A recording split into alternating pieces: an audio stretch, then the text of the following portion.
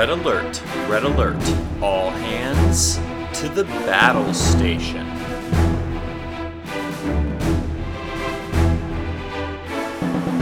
Hello there everyone, and welcome back to another episode of Battle Station.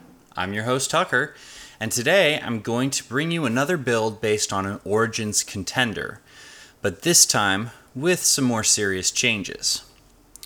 The U.S. National Championship held at Origins this year was, in my mind, the most difficult Star Trek Attack Wing tournament ever held.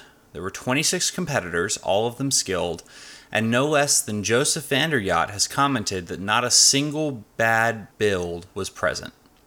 You can imagine my surprise and interest then when a quirky build, piloted by a big stage newcomer, started carving up experienced players left and right.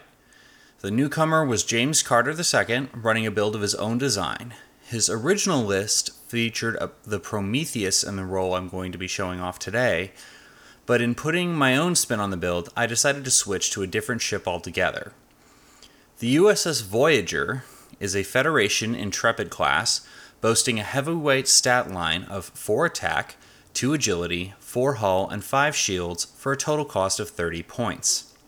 It has a Federation action bar of evade, target lock, scan battle stations, and a versatile upgrade bar of tech, weapon, crew. Voyager has 90-degree forward and rear arcs, as well as a maneuver dial featuring green 2 and 3 forwards and 1 banks, and white 2 and 3 banks and turns, as well as 4, 5, and 6 forwards. Its ability reads, instead of making a normal attack with your primary weapon, you may fire in any direction at range 1 to 2 with 4 attack dice. If you do so, place an auxiliary power token beside your ship. Voyager's advantages are plentiful. 9 total durability is quite solid, and an extra defense die is handy. 4 hull also means it's large enough to support a shuttle or a set of fighters. Its action bar is as good as it gets, and its upgrade bar allows for plenty of useful tricks. Voyager is well equipped to get where it needs to go nimbly and quickly. Access to both 2 and 3 white turns and a white 6 forward is incredible, and on top of it all, has an amazing unique ability. The ship does have its disadvantages, though. To quote Mark Rosewater, your greatest weakness is your greatest strength taken too far, and that's definitely true in Voyager's case. It's fast, but it has to go fast, and it has to go forward. Voyager lacks both a 1 forward and any reverse or come about maneuver, which can make its movement very predictable. Its ability has a bad habit of piling up auxiliary power tokens on a ship that doesn't have a great set of options to remove them, and also makes its 4 native attack dice, which is an awkward number to begin with, look like a big waste of points. That's critical on a ship with a beefy stat line, because that stat line tends to run headlong into the 50-point limit, being on a 30-point ship. No bones about it. Voyager is a strong ship, but she's one that requires some finesse in building. Voyager is one of 2, soon to be 3, ships to share its name with its home series. Commanded by Captain Janeway, it spent 7 real-time years trying desperately to make its way home from a far-flung quadrant of the galaxy. It was also the ship I came to know best as a kid through a variety of Trek books, games, and merchandise, and as such will always hold a special place in my heart. Incredibly few ships have managed to make their mark on tournaments throughout their entire existence in the game, and fewer still of those were featured prominently in the source material. But Voyager is probably the best example of a ship that exemplifies both. From winning the very first regionals ever held to being played at Origins 2017, the USS Voyager is one of the most important ships in the history of tournament attack wing. Its combination of mobility, durability, and attack versatility has allowed it to make quite the mark as either a tough but nimble heavy hitter or an impossible-to-kill evadager that can still shoot almost as well as a big Borg ship. But I want to go a different direction with it today. Let's get started. There is one small concession I'll make to the swarm of past Voyager lists before we get to the meat of today's build. Voyager's amazing ability does wind up dropping a lot of auxiliary power tokens next to the ship, and its amazing maneuver dial has a lot of white maneuvers. That's why it's been true for years that where goeth Voyager, so goeth the Federation USS Reliance Pavel Chekhov. Chekhov is a 3-point Federation crew upgrade that reads, your ship can remove one auxiliary power token after performing a white maneuver.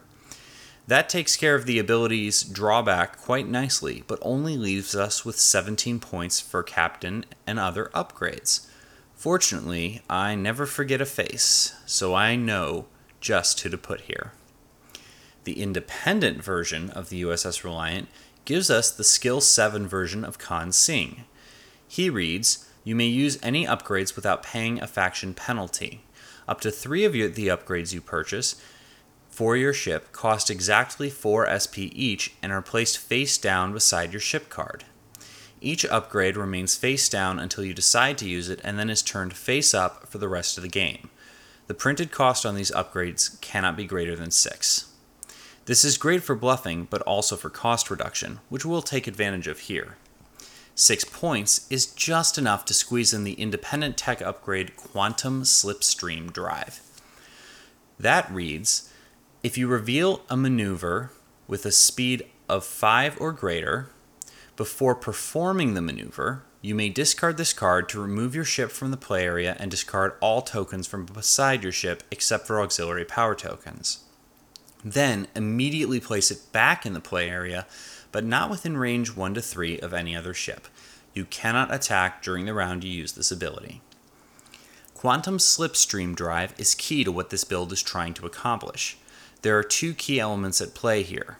First, while you can't attack on the turn you can use it, you can perform actions. Second, you pick up and place the ship using the Quantum Slipstream Drive before it performs its maneuver, not instead of performing it. Meaning that, aimed correctly, that 5 or 6 maneuver you perform right after finishing that placement might take your ship right into the middle of an enemy formation, or even right behind it.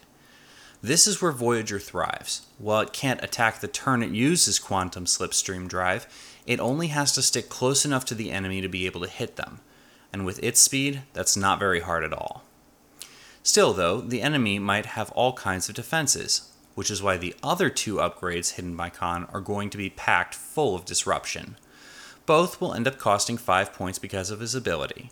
The first is Second of 5, a Borg crew upgrade that says, action, target a ship at range 1 to 2, discard this card and 1 upgrade of your choice on the target ship. This ability may be used against a ship that is cloaked. The turn we jump in, we can use Second of 5 to strip out defenses like an interface generator or a copy of Conditional Surrender. That sets us up for a nasty trick on the second turn with our last 4 points. James used a projected stasis field here, but I want to take a slightly different direction. Nanclus is a 4-point Romulan crew upgrade that reads, action, discard this card to target an opposing ship at range 1 to 3. The target ship gains +1 attack die this round, but cannot roll defense dice this round. This is a devastating blow against a variety of builds. Cloakers, bioships with biological technology, even other Voyagers more focused on rolling green dice than red ones. With Voyager's ability to stay out of arc, your opponent may never get the chance to roll that extra die anyway, and losing all of his defense dice can be a crippling blow. The final build looks like this. USS Voyager at 30 points, Khan Singh 7 at 5 points with faction penalty, Nanclus at 4 points with Khan's ability, Quantum Slipstream Drive at 4 points with Khan's ability, Second of 5 at 4 points with Khan's ability, and Pavel Chekhov at 3 points for a total cost of 50 points. 2 small subtleties of this build. First of all, while its tricks might look obvious in this format, keep in mind that everything except Khan and Chekhov is going to start face down, meaning that your opponents are going to have no idea what's coming when you charge in behind them on the first turn. Second, 2 disruption cards might not seem like much, but since Voyager has 4 hull, you can load on a shuttle packed with even more tricks and pop it out the turn after you teleport back into range. That's the nasty surprise that led to James doing so well, and I hope it serves you the same. That's about all the time we have today for the Voyager list. If you enjoyed this episode, please let me know by leaving a good review on the Battle Station's iTunes page. You can also reach me by messaging the Battle Station Facebook page. I'd love to hear from any of you. I'll see you next time, but for now, stand down, Red Alert, and secure from Battle Station.